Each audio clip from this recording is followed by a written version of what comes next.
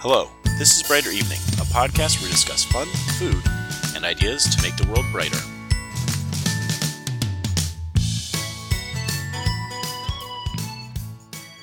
Good evening, my name is Josh. Thank you for joining me tonight on Brighter Evening. There's a quote commonly attributed to Stuart Brand, which is, "Information wants to be free." This is a quote I typically hear talked about in the kind of computer community, the internet community, people who would call themselves hackers, although not in the breaking into your computer sense of the word. And the idea isn't necessarily that they should have access to all of your data. The idea is that information that should be available to the public should be free to access. But I'm going to talk tonight about a different side of the idea that information wants to be free. Every day, you create data that's important to you, create information that's important to you, whether that's pictures you take, documents you write, emails you send, text messages, what have you. You create things that are important to you. And data freedom is the ability to access that now and into the future. So I've heard this idea discussed, at least parts of it discussed in different ways, but I've never heard it discussed as a coherent idea. So I've attempted to take these ideas that I've both heard and some of the ideas I've had and put them into a framework to analyze your data freedom. The idea is that you can take control. You can keep access to your data and control who has access, because that's the goal. This data is important to you, and you want to make sure that you're the only one accessing it, if you want to be the only one, and if you share it, that you're able to share it with who you want. But really at the core of the idea is the fact that it's your data. And I want you to think about that for a minute. When you're using someone else's service, how much of the data belongs to you? How much control do you have? This is a new question. This is a new question because prior to people doing a lot of stuff in the digital realm, when you created something, you created a photograph, you wrote a letter, you maintained physical possession of it. And the only way to deny you access to it was to take it from you or destroy it. There's been tons of stories and movies about that, right? Where people are trying to get to this information and stop its creation or distribution or whatever. But in the digital realm, it's a little bit different. Making copies is very easy. And you can make an unlimited number of high fidelity copies. Perfect fidelity. And the location of the storage is not always as clear as it was in the past. In the past, if I had a letter, my physical possession of the letter was the storage location. But now, it's less clear. We have cloud services. We have multiple computing devices, cell phones and laptops and servers and different things. And so the location of the data is a lot more ambiguous. Is it in one of these locations? Am I storing a copy? Is it a permanent copy? Is it a temporary copy? It's something we don't often think about as we're using it, but we do think about it from time to time when you can't access something when you're not online. So I'm going to talk about this idea of data freedom in a series of levels. So we'll start with the worst level, which is level 0. That means you've been blocked from your own data and you can't access it. This would be like a suspension of a cloud account or something like that. Moving on, the next level will be low level of data freedom. So if you're at the low level, that means you don't own your data, you can be denied access, and you do not have rights to persistent access. Right? So typically cloud account stuff, we'll dig into that. The next level is the medium level. That's where you own your data, but you do not have rights to persistent access. So this is when you get a local download of your data from some cloud service typically. High level is you own your own data and you have rights to persistent access. So think about if you create a Word document or you scan a PDF onto your computer. In this case, someone can't take that access away from you. And then full access, the highest level. You own your own data, you have rights to persistent access because there are multiple implementations of the thing that reads it. And there's at least one open source or free software implementation available, right? That's the absolute highest. So in the best example of this is something like a text file or a PDF where There's a ton of ways you can open and view a text file or a PDF, and there's a lot of different programs that can do it. So let's start digging into what it's like in some of these levels, how this happens. So let's talk about zero and low freedom together. If you're using a zero cost service, there is a cost. A lot of people don't understand where the cost drivers of something like Gmail or YouTube come from. But to operate something like that actually takes a tremendous amount of money, especially on a large scale, because you need to have equipment in data centers, and data centers are very expensive to build. They require extremely reliable power, several paths of connectivity out to the internet. Physically speaking, you have to dig multiple trenches into the building, or have trenches and poles. I mean, you have it coming in different ways. You're paying providers for bandwidth, you're paying for the electricity, you're paying for equipment, and this equipment is not inexpensive equipment. And it's being shared by a lot of people, but you're still serving a lot of people, and so the equipment gets shared only to a certain extent before it starts to get slow or something. So you need more of it, right? So operating these services is expensive. Now, the cost for any one individual user for something like Gmail probably isn't that high, which is how they can give it away based on advertisement. But it only works if it's running against a lot of people. And so we have these zero-cost services, zero-cost us as consumers, that cost a lot of money to operate. And we use a lot of these, all of us do, right? Whether it's Gmail, Google Maps, Facebook, Instagram, all these different services. And we all know that they come with their own little problems from things like advertising, stuff like this. And most of these are sold as cloud services, consumer cloud services. Maybe at some point I'll talk more about what the cloud actually is, what that term really means. But consumer cloud services, why do we use them so much? Because they're very convenient, right? At the end of the day, people like Gmail because they can just load up their browser. They don't need a separate application everywhere. And the apps are well integrated. You can work on it on your phone. You can work on it on your computer. You can, connect it to different things potentially. Same with Spotify or Google Music, right? Spotify is integrated in all kinds of things, and it's really easy to use. It's very convenient, and so because of that, you run into this thing of like, well, I'm just going to rely on it. You start relying on things like Google Docs to hold your documents. And maybe you write some stuff there, and you can switch to your friend's laptop, and the document's available on your account. It's very easy. So this is where we start relying on these low cost or free services. And now it's possible that in the future these services could start charging money. Some of the services already do, of course, especially the music streaming services and video streaming services tend to charge money, or at least have a paid version of their account. But a lot of them are free.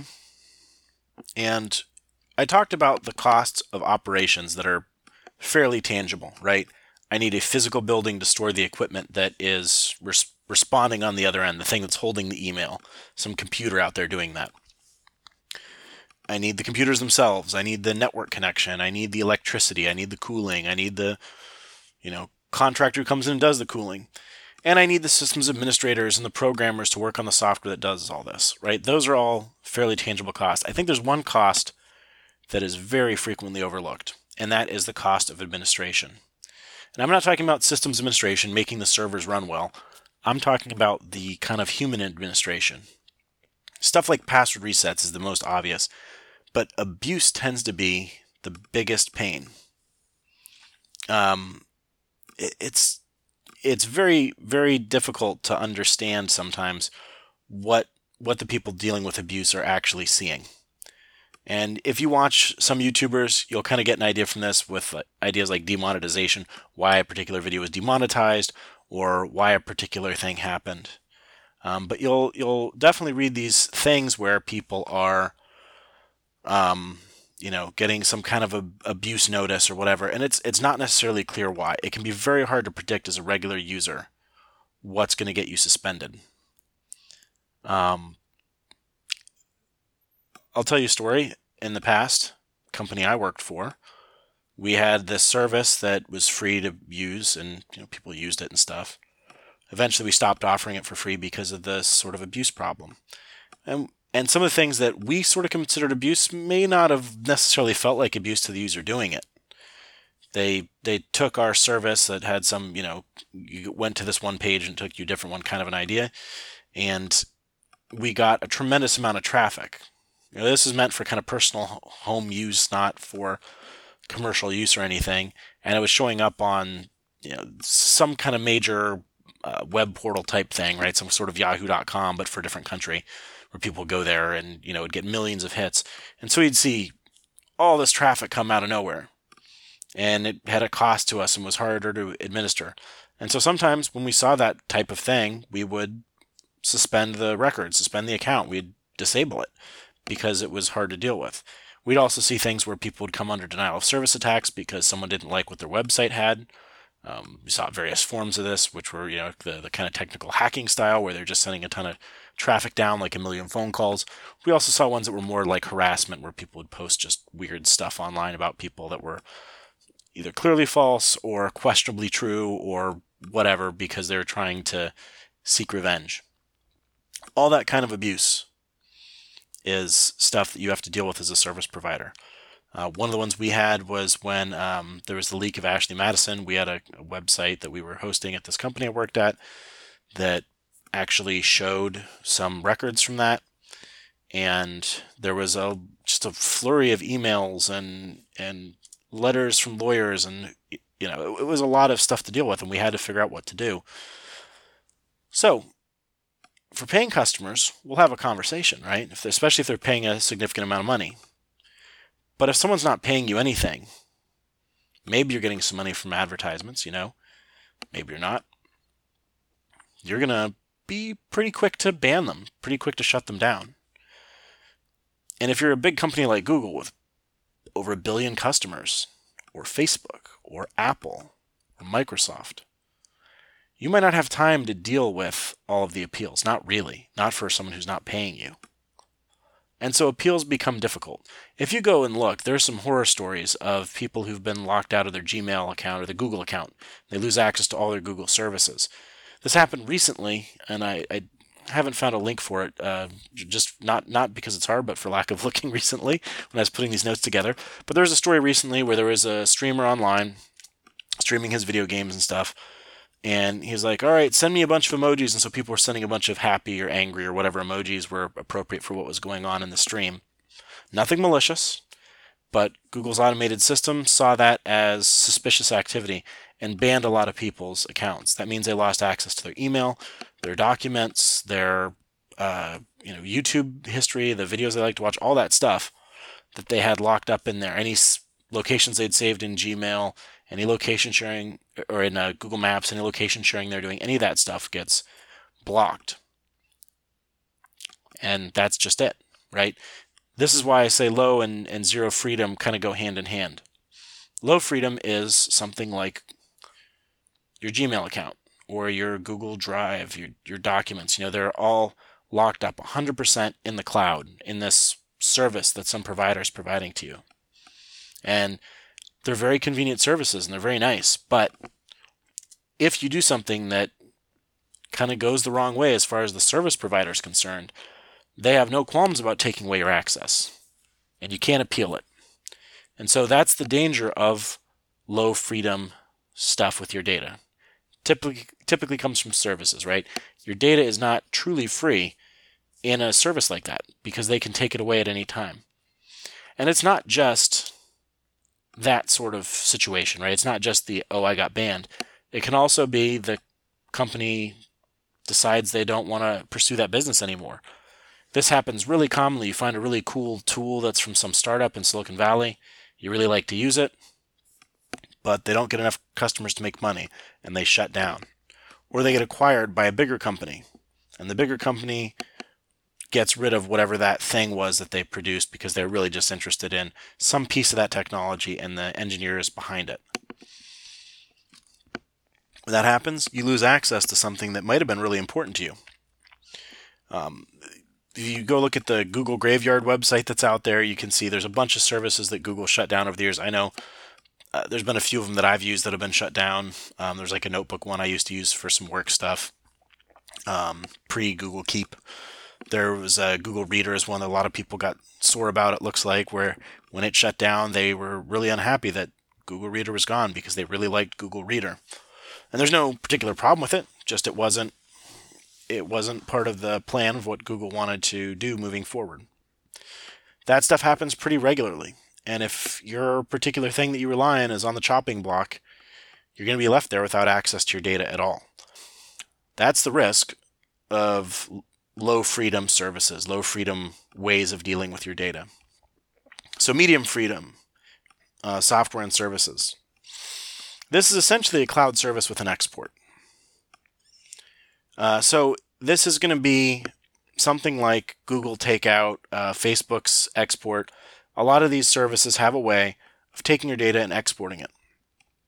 That means if you run the export before the system shuts down or you get banned, you won't lose access to the underlying data.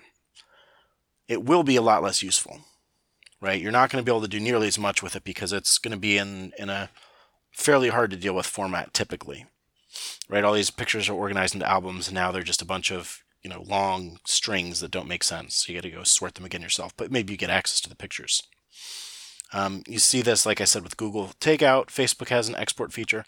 Another one like this that could be concerning is Microsoft OneNote. You do get a local copy of your notes on your computer. It's in a format that you can't really get to. There is a way to export it to something a little bit more manageable if you're using the Windows version, but it's not available on the web version. It's not available on the Mac version. So, you're kind of at a risk if you're using OneNote to keep all your notes. This sort of medium freedom idea is not restricted to just services that process your data, right? Services that you use. It could also be software you download and the data it creates. So a great example of this is a video game called Tron Evolution. It came out in 2010, I think, associated with Tron Legacy. It was released, like I said, in 2010. People like to play it. Some people do the speed running thing where they try to see how fast they can beat the game. People are really interested in the game. That's a competitive thing. This game was produced, of course, by Sony, the studio behind Tron, and they had an agreement with another company to provide digital rights management. Digital rights management is a way to use some of the stuff we talked about in the encryption episode to ensure that only people who've purchased something are allowed to use it. You see this stuff in Netflix. You see it in Hulu. You see it on DVDs. They have different technologies in different ways, but it's all the same idea, right? It's a way to restrict use of some software or some video or some audio to ostensibly people who've purchased it. Now, your expectation when you purchase that stuff is once you purchase it, you have a right to it. And if you're playing Tron Evolution, that's not the case. You could have paid full retail price for this game, 2010. 9 years later, you pull it up on your computer. It's fine. You decide you want to get a new computer and install it again. Well, Sony's agreement with this provider expired. They no longer provide the digital rights management service that allows viewing it. So the software phones home on installation. And the phone home service that it's talking to no longer responds. And so the software will refuse to install now. That's pretty bad, right? You lost access to something you paid money for. And it wasn't like it was a rental, it was a purchase. There's other software that does this sort of stuff. You install it, it phones home to see if it's still allowed to run, if it's still authorized and licensed. I think about the Adobe Creative Cloud as an example of this, where it does seem to be fairly high freedom in some aspects and medium freedom in others, depending on how the software is implemented. But if you're looking at something like Photoshop, it phones home regularly, and if you don't have an account, like you don't pay anymore, you lose access moving forward. It is possible that someday in the future, Adobe decides they don't want to sell Photoshop anymore. I think it's unlikely, but at least it's theoretically possible that Adobe decides they don't want to sell Photoshop anymore because they've got this new thing that's worth way more to them.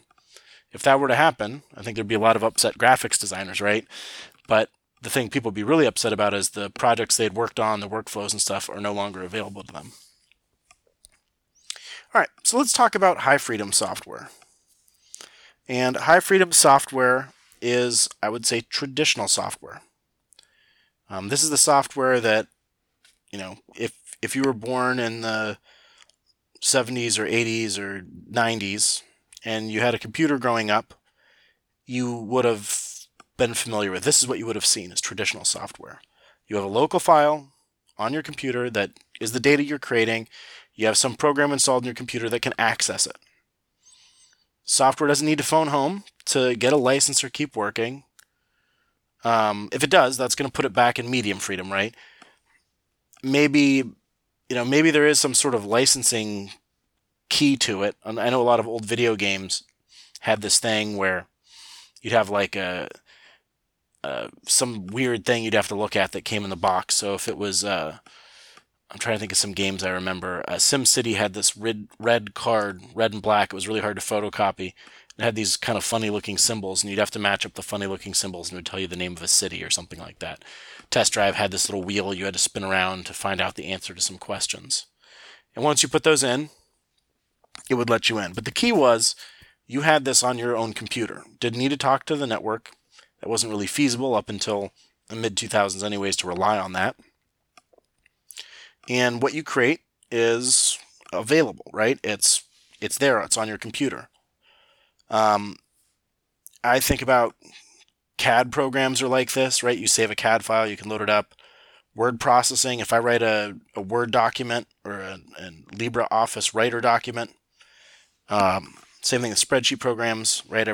Excel or LibreOffice Calc, right? I could sit there and I can create my spreadsheet, I can create my word processing document, and I can save it and I can open it up later, right? I don't lose access because I have the right to install that software again on a second computer or a third computer or a fifth computer as I get new computers to replace my old ones.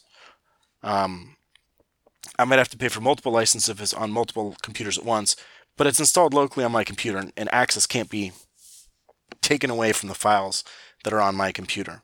Of course, at this point, you're looking at something where you probably want backups, especially if it's local only. Some high freedom software has an online component.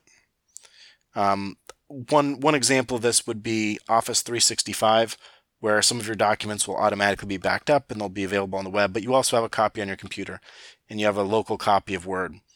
Now, of course, Office 365 gets to be a little bit funny because it's not really it's not a purchase thing. It's a service you pay for on an ongoing basis.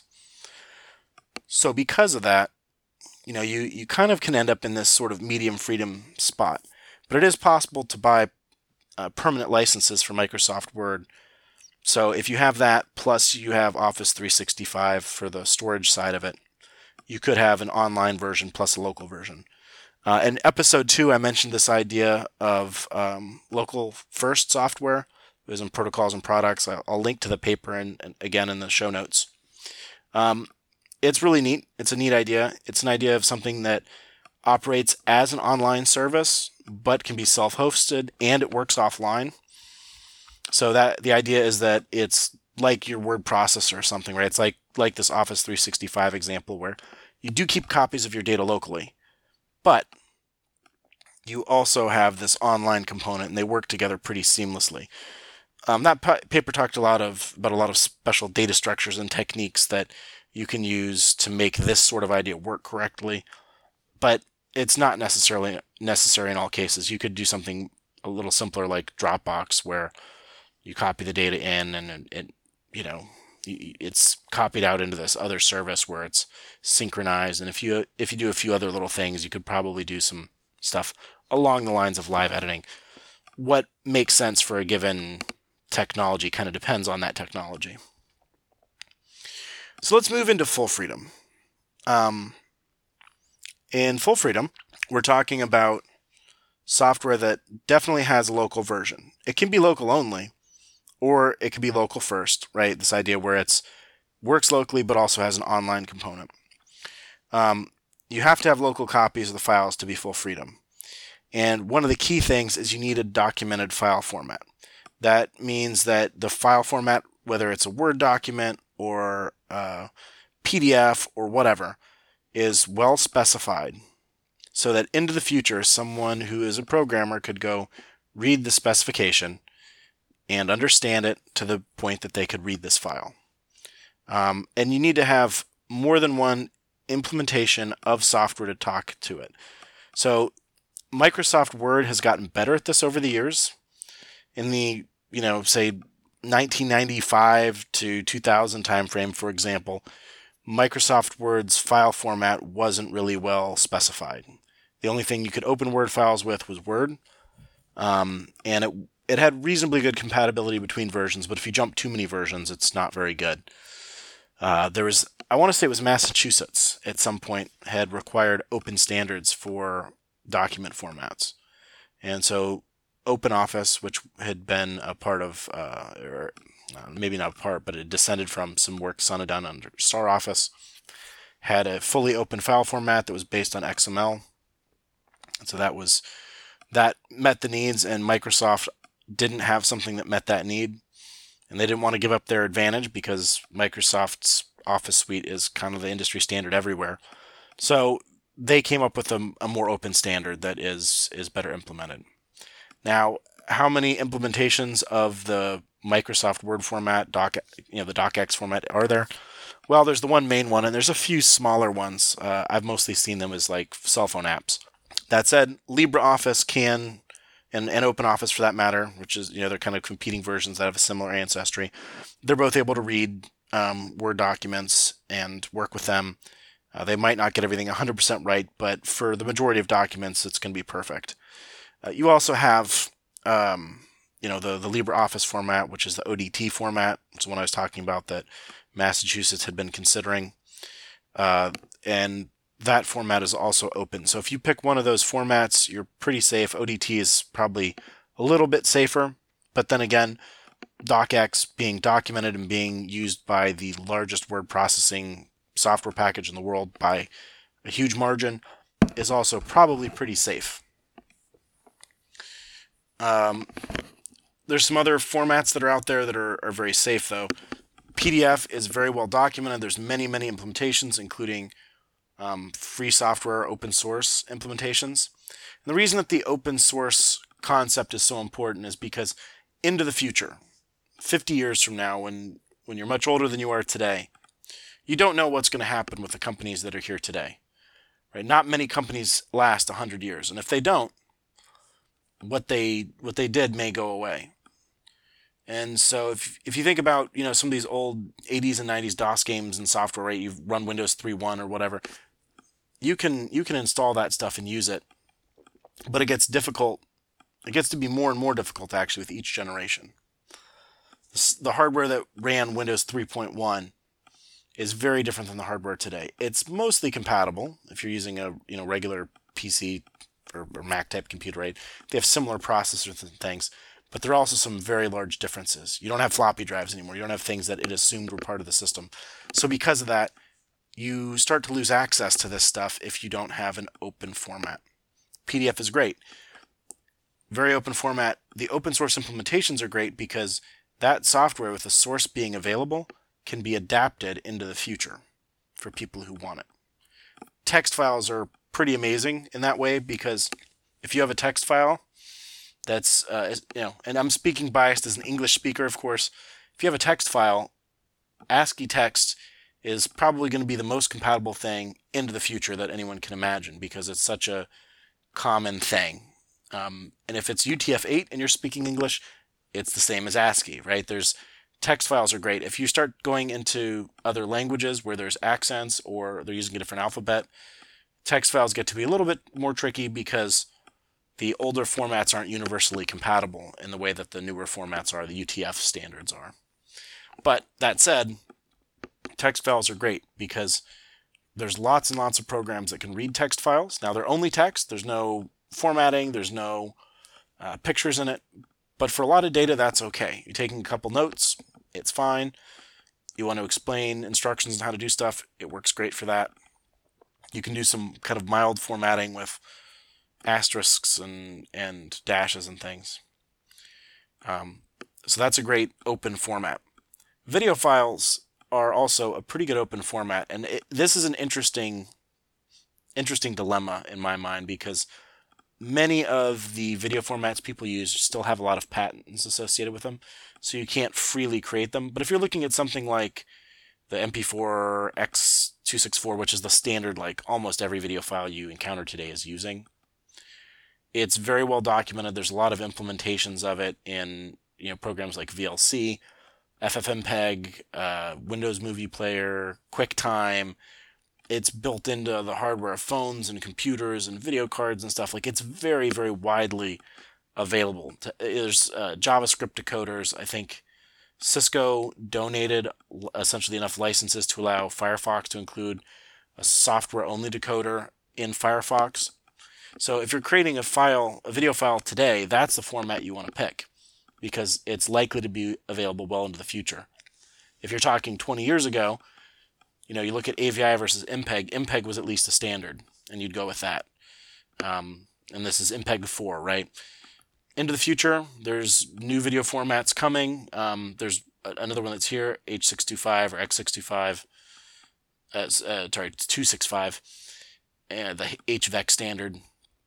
That one's a little bit dicier because of the licensing issues. There's two different standards bodies who each hold a bunch of patents. They don't get along with each other. So if it's something you want to be able to have access for a long time, that one is a little trickier because it's harder to get support on it. But the efficiency is better. There's another one that's being worked on called VP1 that's going to be very efficient and sidesteps this whole patent issue very well. So those are some of the kind of open standards, right, and open documented formats that are very important. I'd also throw into this category email software. Now, if you're using Gmail from gmail.com or you're using outlook.com, you don't have email software installed on your computer permanently. It's only installed for a few seconds as you get to that web page. And while you interact with that web page, it's running on your computer, but when you close it, it's gone. And the next time you go there, it can change entirely. But if you're using Thunderbird, using Outlook installed on your computer, you're kicking it old school and running Eudora Mail, which I don't know if Eudora Mail even still runs on modern computers, but it was an option, right? Like you could still check email in Eudora Mail today using Windows 3.1 as long as you can get the computer connected to the internet somehow. You might not be able to have any of the modern security. You might only be able to use certain types of email providers, but it would still work. And so if you have a locally installed email program, especially something like Thunderbird that's a free implementation, it stores in standard formats like the Maildir format. If you've got that, well, that's pretty cool, because now you've got a local copy of your emails. You have full data freedom on your emails, which is neat. It's something you wouldn't necessarily have. And that kind of takes me into this discussion of networked software. Networked software and data freedom becomes a little bit more nuanced, or maybe a lot more nuanced, because like with what I was saying with email itself is networked. It's a service. But if you listen to the discussion in the second episode on protocols and products, email is a protocol. And so there are ways to do multiple implementations. There's ways to host it yourself. And there's a difference between the program on your computer and the provider. You can self-host. You can be your own email provider. It's something I've been doing as a hobby for about a year now. It's not hard to do. You can get your email on your phone, and you can get it on your computer using different software, and you can have a local copy of it. That gives you the option for full freedom, at least as full as you're going to get on a full network application. I think email is probably one of the more clear-cut ones because it is a protocol. There are those options. Web browsers are a lot less clear-cut. The web browsers themselves tend to be in the full or at least high category. There's multiple implementations of web browsers. If you store something locally, you can read it, and that all works. But what you access typically is in the low category. You don't have persistent access to it if the provider takes it down. So if you go to a recipe website and tomorrow the recipe website pulls that recipe off their website, you can't go back to that link. You have to save a local copy of it. If you save a local copy, then you got full freedom on that data. Now, you need to understand the kind of copyright implications of that. It's probably fine if it's for your personal use. Use a web clipper or copy and paste it into your note-taking program. That's probably fine. But I'm not a lawyer. You shouldn't rely on me for legal advice. Contacts and calendar. These are, for, I think, historical reasons, generally pretty high freedom if it's software you're running on your computer. There are services that can block you, though, right? If you're just using Google Contacts or Outlook.com for your email, they could get your calendar and just block you from it. But on your phone, you'll still have a copy of all of your appointments, probably, depending on how they do it. Most services aren't going to do it in a way that's going to completely cut you off. Chat. I'm going to go with a broad definition of chat here. I had a conversation at work a few years ago where I was talking about, people talking in chat rooms, and someone goes, "Do people even use chat rooms anymore?" And I go, "Well, we're using Slack here. Isn't that just a chat room?" She's like, "Oh, yeah, right." So we'll go with the broad definition of chat. That's anytime you use, an instant text message, right? So that's instant messaging, texting, whatever. And you tend to have either fairly high freedom or fairly low freedom and not much in between. There's some high freedom open standards. SMS and text, I'd say, is probably the highest freedom because at least you can get different phones, different platforms. On Android, you can get different programs even that'll allow you to send text messages. All the carriers support it. It's pretty globally available. There is a bit of funniness though, because you can maintain access to the messages you've had. Actually sending the messages is a fairly complicated thing from a technical standpoint. So if you wanted to set up your own SMS system, you've got to do a ton of work, including getting licensing from the FCC or whatever local regulatory body oversees radio communications in your country. Jabber/XMPP and IRC, totally open standards, lots of different programs that can use that standard. MIRC was the big one I always used, or Merc as a lot of people call it, when I was growing up and using Windows. I think HexChat's pretty popular now. There's people that use IRCC or something, IRSSI. I don't know how that's supposed to be pronounced. But if you're an IRC person, there's a lot of implementations. If you're using Jabber, and this isn't the Cisco Jabber product, which is based on the Jabber protocol, but just general XMPP, general Jabber, there's a lot of different programs that can talk that. Pigeon, I think, is probably the most popular one out there, or the most well-known one, but there's a bunch of them. Gadget is a pretty neat one. There's Jammy, which used to be called Ring.cx. That's a really interesting distributed open standard I haven't experimented with yet, but it would definitely fall under the high freedom definition because you are the only person who gets a copy of your data, and you get to keep the copy local to your computer. You have Matrix, which is this new system for linking instant messaging networks and doing instant messaging. The program that goes along with that is called Riot. There's a bunch of different ones that you can use. You can run your own server. Very much in the high freedom category because you can maintain your own copies of stuff locally. Low freedom. These are the ones that are really common. WhatsApp, right? If you're using WhatsApp, that's low freedom. It maybe gets into medium freedom because you can keep a backup, but that backup is only useful if you can still access WhatsApp. So if WhatsApp shut down tomorrow, Facebook decided they didn't want to run it anymore, you would lose access to all your chats because that data is not stored in a way that's useful outside of that one application that one provider gives you. Facebook Messenger, definitely very, very much a low freedom product. I don't think it even has an export. Google Hangouts, same deal. There's no exports on Google Hangouts. So whatever's in your Hangouts history could eventually go away. iMessage is low freedom, maybe medium freedom because you do get local copies of your messages on some devices. But again, single provider, single implementation, right? It's just Apple that does iMessage. You can't communicate with non-Apple users on it. You can't do anything if Apple changes the way it works. They have a pretty good track record.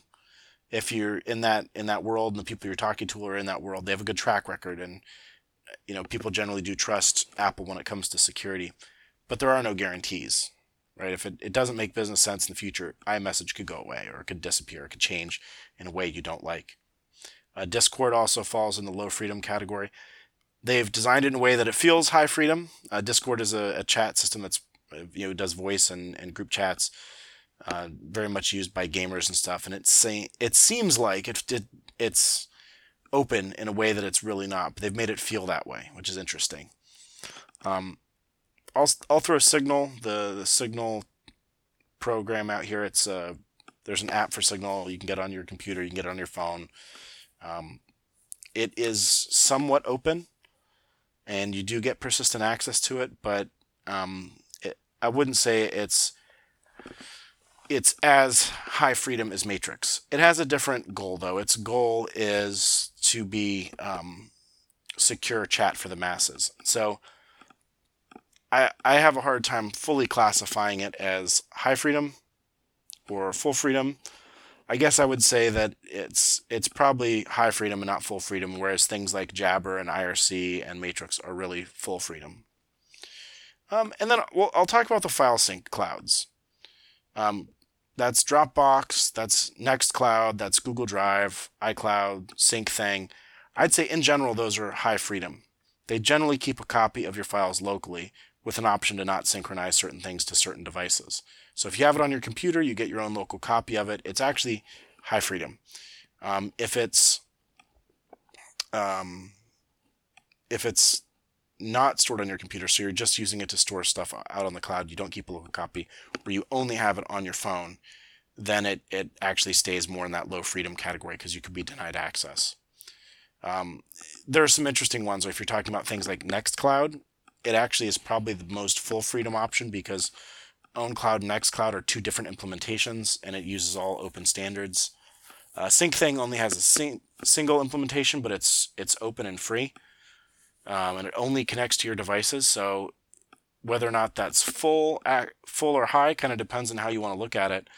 But I would say that Nextcloud, OwnCloud, and SyncThing would be your options if you're looking for full freedom for your data and you want to do data sync. Really cool stuff to have these options of copying your data around automatically and making sure you've got synchronization. I could also kind of mention backup services. You really want high or full level of data freedom in your backup service, because if your backup service provider disappears on you, that's a bad thing. So the more standards-based and reproducible your backup solution is, the better. And you should have a backup solution for your data because it's important to you. You don't want to lose it. There's a saying that people don't want to pay for backup, but they definitely want to pay for restore.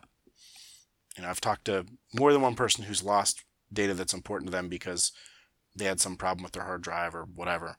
And you don't want to fall into that category. Set up some backups, and you can set it up with software that is generally high freedom. Now, you got to make sure you copy it off-site, and that's where the trickiness comes in. But you can do it. There's some good software out there like Duplicati that is fairly easy to use. It's not as easy as some of the commercial products, but it does allow you a lot of freedom in where you store the data. So I hope that in this discussion, you've learned something about how you can analyze the freedom that you have over your data. And as far as what actions to take, I wouldn't advocate to anyone to stop using cloud services entirely. It's actually really hard to do because they're very convenient. But you can try to make choices that will bring you into an area where you have control over your data. You have some data freedom. You save your copies locally. Use open file formats. Just focus on maintaining access to the things that are important to you.